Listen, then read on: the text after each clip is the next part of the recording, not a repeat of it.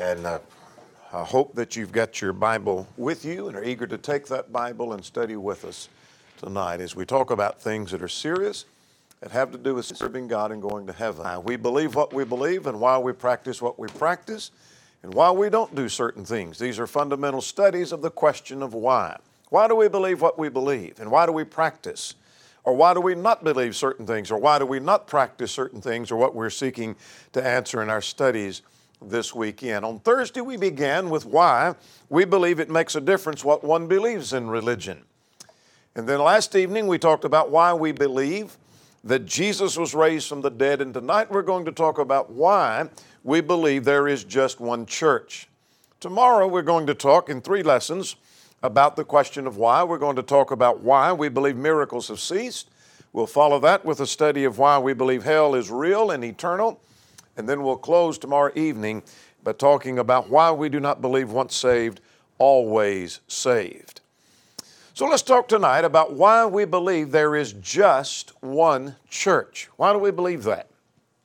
Well, let's begin by noticing this. Let's notice a very common concept, very similar to what we talked about on Thursday evening as we began. A very common concept is that it makes no difference what one believes or practices in religion. What that says is it makes no difference which church you're a part of. And so that says there's more than one church that's acceptable and pleasing to God. The common concept is that all churches are good.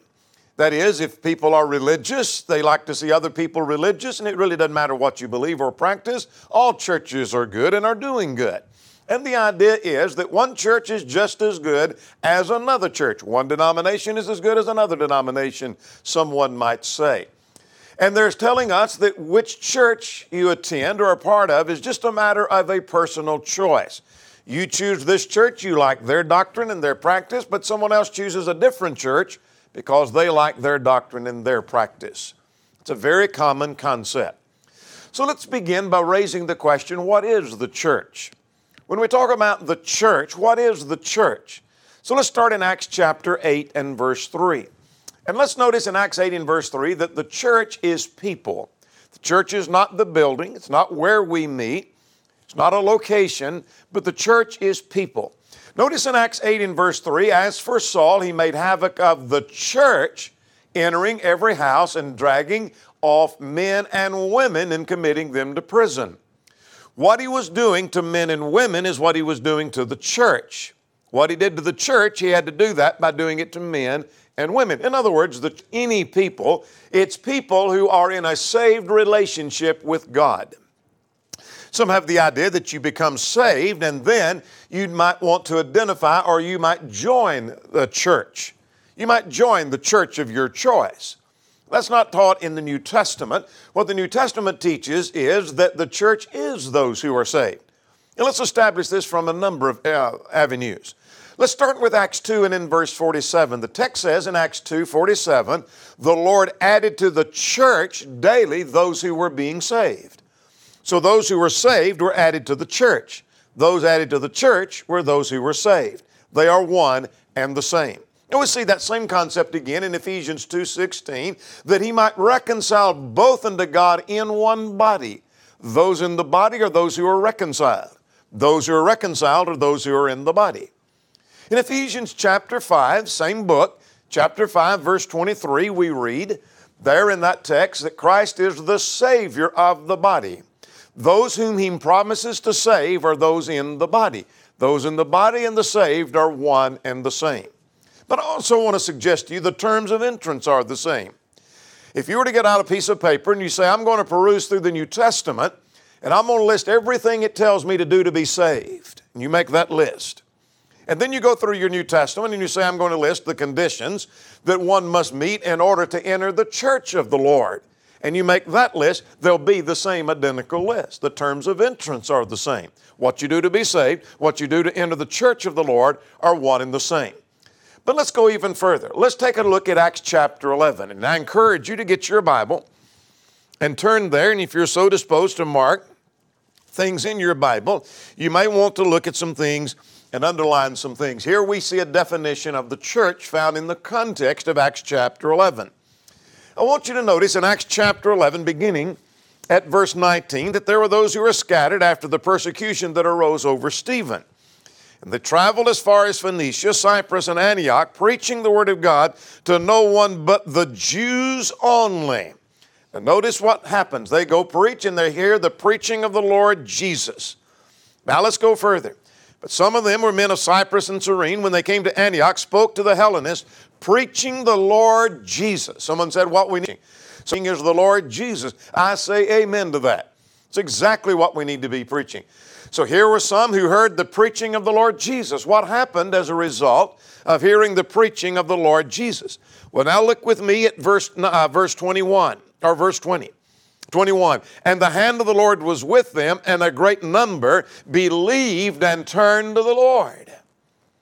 There was something about the preaching of Jesus that caused them to believe and turn to the Lord. Now we can stop at that point, and you would have to conclude, here are people who heard the preaching of Jesus, and they now turn to the Lord. They're in a saved relationship. They believed and turned to the Lord. But that's not all the text says. Let's go a little bit further. Look at verse 22. The news of these things came to the ears of the church at Jerusalem, and they sent Barnabas that he should go as far as Antioch. And when he came and had seen the grace of God, he was glad. Have you ever seen the grace of God? Have you ever had someone reaching about, let me show you, I've got some grace right here. No, you don't see literally the grace. You see the effect of grace, or you see that people had received the grace of God. You see, on the preaching of the Lord Jesus, people believed and turned to the Lord and had received the grace of God. That's describing people who are in a saved relationship. But let's go even further. Let's go further now. Notice that they had seen the grace of God. He was glad and encouraged them all that with purpose of heart they should continue with the Lord. For he was a good man and full of the Holy Spirit and of faith, and a great many people were added to the Lord. Then Barnabas departed for Tarsus to seek for Saul. And when he had found him, he brought him to Antioch. And so it was that for a whole year they assembled, now watch this, with the church. What church? Where that church? And tell me where you see anything about. You go back starting in Acts chapter 1 and read all the way up to this point in Acts 11 and tell me where you see anything about a church at Antioch. Where'd you ever see anything about a church at Antioch? Where'd that church come from? I'll tell you where that church came from. The preaching of the Lord Jesus caused them to believe and turn to the Lord. They received the grace of God, and that comprised the church at Antioch. That's where the church came from. Do you see a definition of church in this context? But we're still not through. Look at verse 26 again. They assembled with the church and taught a great many people, and the disciples. Who are the disciples? Those that heard the preaching of Jesus, believed and turned to the Lord, received the grace of God. That's the same as the people in the church. What about the disciples? They were called Christians first at Antioch.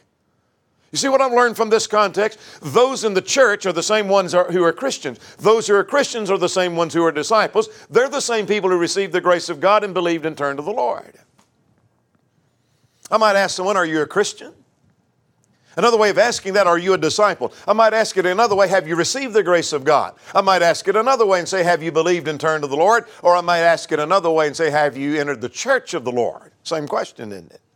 See, this context just told me the same thing I learned from all these other passages, is the church is those who are saved. But we're still not through. Let's go further.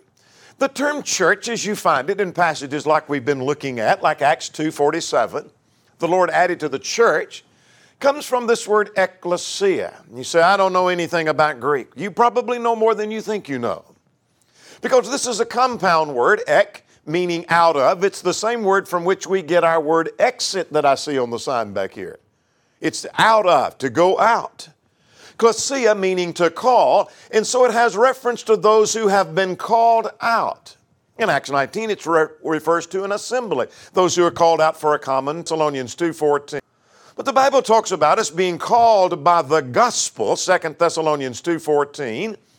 We have been called out of sin into salvation, Ephesians chapter 2. The whole chapter is devoted to that concept. And in 1 Peter 2 and in verse 9, we've been called out of darkness into light.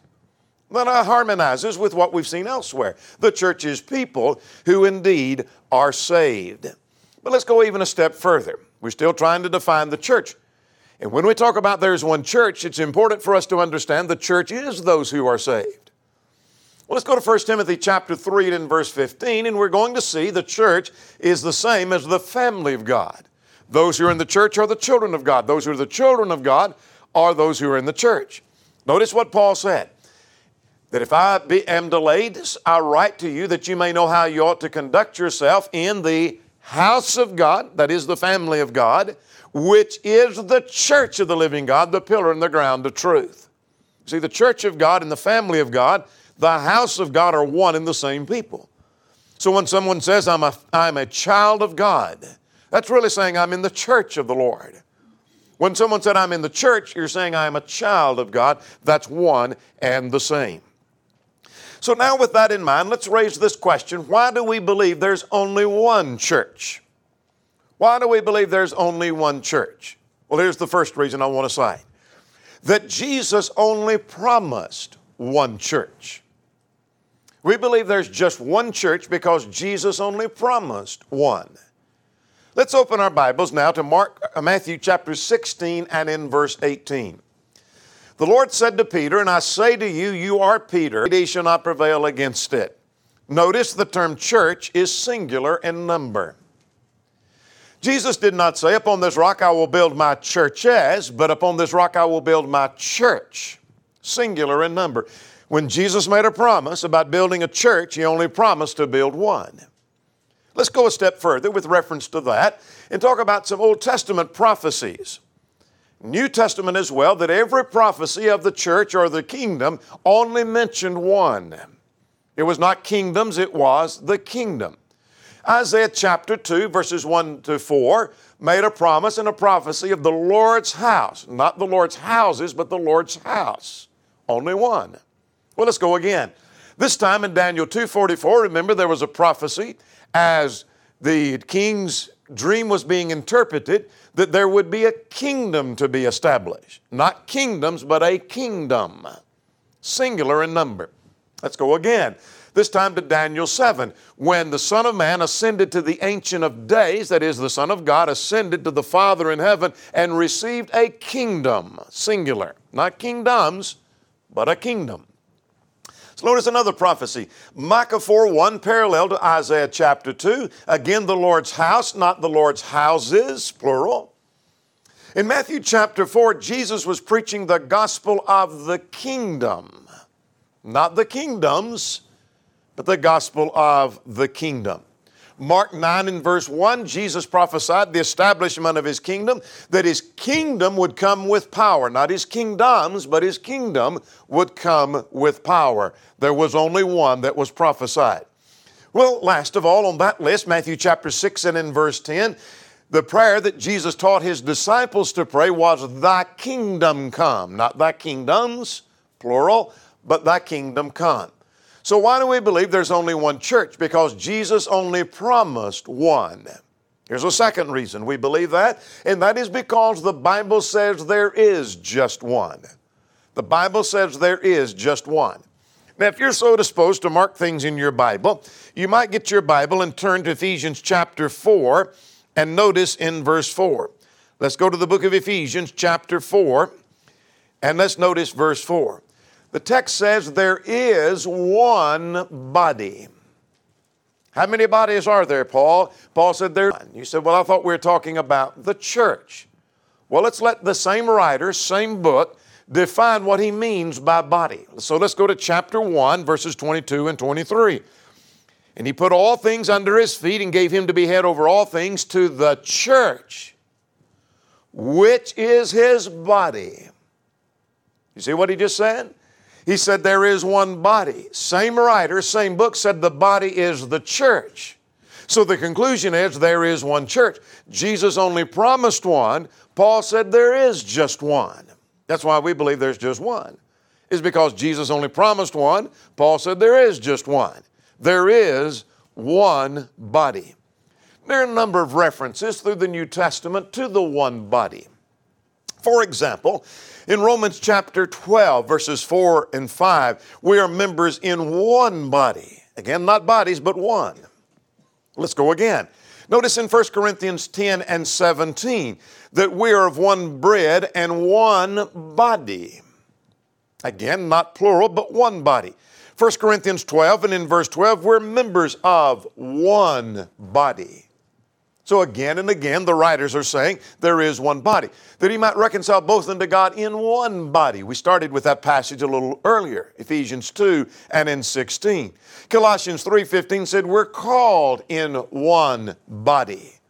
And so what we're learning from that is there's only one. Paul said there is one body. Every reference to the body, if there is a number given, mentions one body. So Jesus only promised one. Paul said that there is just one. Here's a third reason we believe that. The Bible is silent about churches, plural. The point, and to conclude our lesson, if we just had those 3 points, Jesus only promised one, Paul said there is just one, and the Bible is silent about anything else. But let's consider this point. There is no passage in all of the New Testament that says anything about churches or denominations. There's nothing about that in the New Testament. Now, if the Bible is silent, then it's not the will of God. You say, how do you know that? Well, look at 1 Peter 4:11. If any man speak, let him speak as the oracles of God, the sayings of God. In other words, I have the obligation, if I'm going to say something, and in my teaching, in my preaching about the Word of God, that I need to cite the Word of God and give evidence and proof of that. So if I'm going to stand before you and say there is one body, I'm going to cite a passage that says there is one body. But if I'm going to stand before you and say, you know what, one church is as good as another, I need to find the passage that says that, and I can't find one. The Bible is silent about that. I cannot cite the will of God. Hebrews 7:14 tells us that our Lord sprang out of Judah. That is, Jesus came from the tribe of Judah, of which tribe Moses spoke nothing concerning priesthood. That's why Jesus couldn't be a priest on earth, chapter 8, because he was not of that tribe. What did God say about those of the tribe of Judah being priests? He said nothing. So if the Bible is silent, it's not the will of God. 2 Timothy 4:1 and 2, Paul tells Timothy to preach the Word.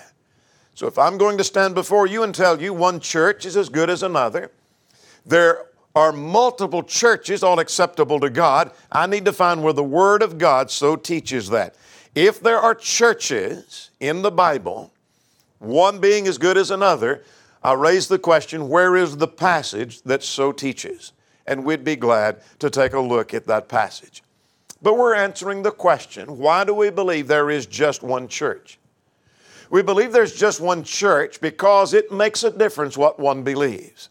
Now, I'm not going to rehash what we studied on Thursday night, but I do want to lace that into this study, where on Thursday night we talked about this. We looked at this very chart Thursday evening.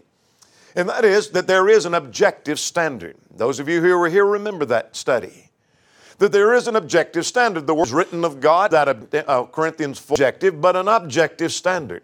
We talked about what is written of God, 2 Corinthians 4 and 13, the oracles of God, the commandments of God, the Word of God, the inspired Scriptures. All of those are synonymous expressions. That if there is such a thing as a fixed standard, then it makes a difference what one believes in religion. And coming from the other side, if it makes a difference what one believes, there has to be a fixed or an objective standard. So we believe there's one church because it does make a difference what you believe. Churches are contradictory in their teaching. If they're teaching the same thing and practicing the same, they're the same church. But if they're teaching contradictory things, then one church is not as good as another church because it makes a difference what one believes in religion. We also noted from 2 Thessalonians chapter 2, 10 through 12, that those who are deceived and believe a lie would perish. In contrast, those who believe the truth would be saved. It makes a difference what one believes in religion. Now follow this carefully as we lace this in with our study tonight. If it makes a difference what one believes in religion, then one church cannot be as good as another church. If it makes a difference what one believes and practices, the church must follow the pattern, Hebrews 8 and 5. There is a pattern to follow. And so if a church is not following the pattern of God, it's not as good as the church that does follow the pattern. If it makes a difference what one believes and practices, a church must practice what is found in the doctrine of Christ, 2 John verse 9. Those who abide in the doctrine of Christ have God. But those who go beyond the doctrine of Christ have neither the Father nor the Son. But let's go further. Let's consider that we believe there is only one church because division is wrong. Because division is wrong. Jesus prayed for unity. Let's go to John chapter 17. You say, what does division have to do with what we're talking about? The very idea, and we'll say more about this in just a moment, the very idea of denominationalism suggests that God's people are divided doctrinally and that we teach and practice different things, contradictory things, and it's all acceptable unto God. But I want us to see that Jesus prayed for unity. Look at John chapter 17, 20 and 21. He said, I do not pray for these alone, but also for those who will believe in me through their word. That's me and you. See, I believe on the Lord through the words of the apostles, and so do you. What did he pray about us? That they all may be one, as you, Father, are in me and I in you, that they may be one in us, that the world may believe that you have sent me. Jesus prayed that those who believe on the Lord would be united just as the Father and the Son are united. Now, did the Father teach one thing on salvation and the Son teach the opposite? Did the Father say one thing on the deity of Christ and the Son say something just the opposite? Did the Father say one thing on creation and the Son say something opposite of that? Or were they united? That they may be one as we are one. So Jesus prayed for unity. Paul condemned division. Let's go to 1 Corinthians chapter 1 and notice in verse 10. Paul writes to a church that is divided. Some are saying, I'm of Paul. Others saying, no, I'm of Apollos. Some are saying, I'm of Cephas. Some were saying, I'm of Christ. A whole passel of problems are appearing throughout the book. But I want you to notice, beginning at verse 10, I plead with you, brethren, by the name of the Lord Jesus Christ, that you all speak the same things, and there be no divisions among you, but that you be perfectly joined together. Now notice this, in the same mind and in the same judgment. What do you mean same mind and same judgment? The same standard and the same conclusion from the standard. So how'd you come to that? The same mind, having the mind of Christ, the revelation of Christ. The same word that is translated judgment is found in Acts 20 and verse 3, where it is translated they decided. I think the text is talking about the same standard and the same conclusion from that standard. So what I'm learning from that, division was condemned, and then how you obtain a unity is found in that same text. Furthermore, division is contrary to the doctrine. Mark those who cause divisions and offenses contrary to the doctrine and avoid them. Romans 16, 17, and 18. Now let me establish with you that denominationalism, the very concept of denominationalism, is division. The very thing that we just saw condemned in the New Testament. Denominationalism is division. Let's define the word denomination. The American Heritage Dictionary says the word denomination means the act of naming a name, a designation, the name of a class or group or classification. This is a term that some who are older remember the day when the term denomination was used with reference to banking. You'd go to the bank and you put your check down and want to cash the check, and they might ask you, what denomination? If they ask you that today, some would think they're asking about my religion, and that's none of their business. That wasn't what they were asking. It wasn't a religious question. They may ask you today, do you want that in large bills or small bills? But what they were asking is, what division of money did you want that in? So let's just suppose you go to the bank with a $100 check and you want to cash that. What they're asking when they say, what denomination, they're wanting to know, do you want that in ones, fives, tens, 20s, 50s, or 100? How do you want that? Now, there were three things implied as that term was used with reference to banking. Watch this carefully. The first thing that was implied was that there is division in money, that money is divided into various denominations, various classifications. We have ones and fives and tens and 20s, 50s and hundreds. Now let's just suppose that there was no division and the only form of currency we had was $1 bills. That's the only thing we have, and you put your check down and they say, what denomination do you want? Your answer would be, well, duh, there's only one.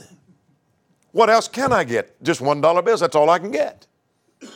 You see, the very fact they use that term with reference to money means money is divided. So it implied, number one, division. Secondly, it implied that one is as good as another. I don't mean a $1 bill and a $100 bill are the same, but the classifications are good. One is as good as another. Which is more valuable, 100 ones or 100? They're the same, aren't they? 2 50s or 5 20s? Which do you want? One's just as good as another. All right, the third thing was implied. There were no wrong choices. In other words, you put your check down and you say, I want that in $20 bills. The bank vice president doesn't come over and condemn you and say, you do that again and we'll have you driven out of this bank and hauled out of here. You can't do that. There are no wrong choices. If you want 20s, you get 20s. If you want ones, you get ones. If you want a $100 bill, whatever you want, there are no wrong choices. All right, those same three things apply when it comes to religion. When people talk about what denomination are you, what they're meaning by that is that here is the concept of denominationalism. This is not biblical concept. This is the religious world's concept. And the idea is this larger shaded area represents the saved, God's people. And that God's people are divided into various segments, classifications, or flavors, if you please. So some of God's people choose to be Adventist. And other of God's people then decide, I think I want to be a Nazarene. I want to subscribe to their creed. Someone else said, no, I want to be a Catholic. And someone else a Presbyterian. And the Church of God and the Church of Christ and the Baptist and the Methodist. And on to their thousands and thousands of various denominations. Those same three things are implied. When we talk about denominations, when someone asks, what denomination are you? They are suggesting God's people are, number one, divided. That all of these are God's people. All of these are saved people. They're divided, and it implies, secondly, one is just as good as another. And thirdly, there are no wrong choices. So that if I decide I want to be a Baptist, then that's fine. But if I said, you know what, I don't want to be a Baptist anymore, I want to be a Presbyterian. And then I could leave that and become an Adventist, and one's just as good as another, there are no wrong choices. That is the idea of denominationalism. Now, why is denominationalism wrong? Let me list 4 reasons and watch them carefully. They're so simple you may miss them. Here they are. Number 1, what's wrong with that concept that we just saw? It's simply not found in the Bible. You won't find that picture in the Bible. You won't find that description given in the Bible. 1 Peter 4:11 says, if any man speak, let him speak as the oracles of God. It's just not there. There is no oracle or saying of God that describes denominationalism. Secondly, what's wrong with it? It's contrary to those pleas for unity. Being one as we are one. You see, the Presbyterians and the Free Wills don't teach the same thing. They're not united at all. They're teaching opposite doctrines. And that's just a sampling. Over here is a group that says Jesus is not the Son of God and another group that says He is the Son of God. So it's contrary to the concept of unity or the plea for unity, as we just saw in John 20 and John 17, 20 and 1 Corinthians 1 and 10.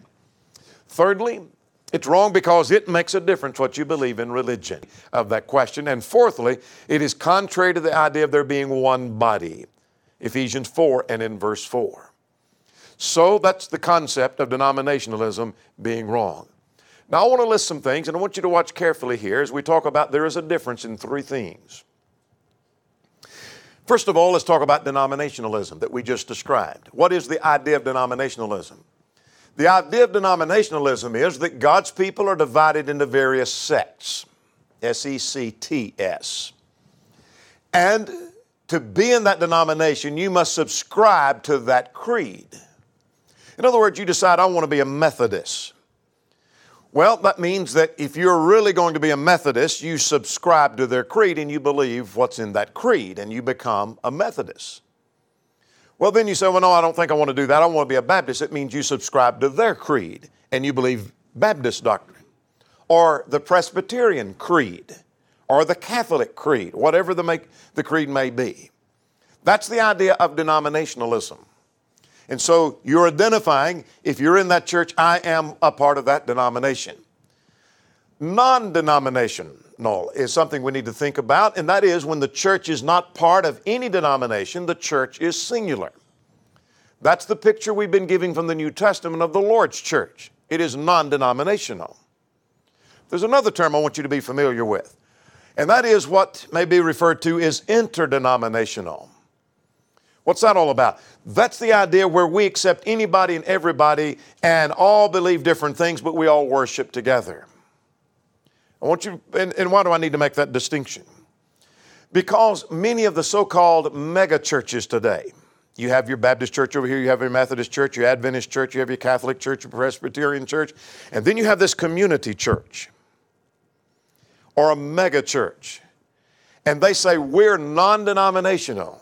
And that's attractive to people. Oh, I don't like this idea of denominationalism. I want to be a part of a non-denominational church. They're mislabeling that. They're not non-denominational, they're interdenominational, meaning we'll accept anything and everything. And so when some church says we're non-denominational, you say, well, that's great because I'm opposed to denominationalism. What they probably are saying really is we are interdenominational. We'll accept anything. You don't have to believe. You might believe baptism is sin. You can believe it's not. You believe Jesus is the Son of God, or you don't have to, or the Bible is inspired or it's not. It doesn't matter. You just come and you'll be a part of us. That's interdenominational. We'll accept anything and everything. The Lord's church is not interdenominational. It's not denominational. It is not a part of a larger group. It is the Lord's church, and it is singular. So what have we seen in our study tonight?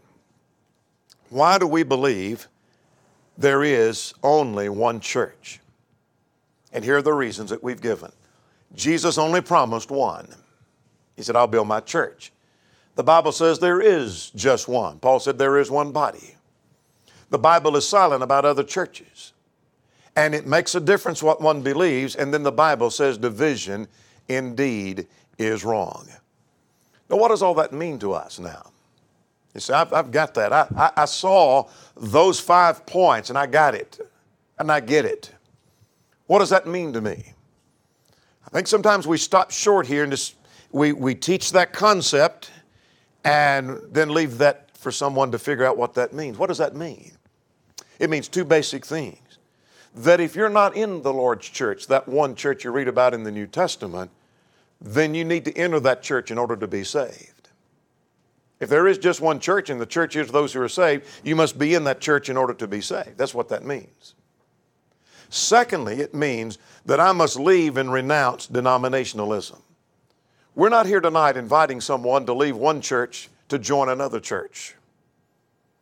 We're not inviting someone like maybe trying to sell you a new car. Why don't you get rid of your car and get you a newer one? Different. But what we're trying to get you to see is what's wrong with denominationalism. Renounce what you see to be error and become a part of the church that you read about in the pages of the New Testament. Now, obviously, we haven't been thorough tonight in studying what are the identifying characteristics of the Lord's church. That can be done in other studies. There are people here that will study with you if you want to study that further in more detail. And that kind of study can be gained readily just by contacting some of the brethren here. They'd be glad to do that. There may be one or more present this evening who's not a member of the body of Christ. Not a Christian, not a child of God. That's asking the same question, isn't it? If I ask you, are you a Christian? I could ask you, are you a disciple? Have you believed and turned to the Lord? Have you received the grace of God? Are you a member of the Lord's church? Those are the same question. If you haven't obeyed the gospel, would you do so tonight? Would you come believing that Jesus is the Christ, the Son of the living God? Would you repent of your sins, acknowledge your faith, and be buried in the waters of baptism for the remission of sins? If you're subject in any way, would you come while together we stand and while we sing?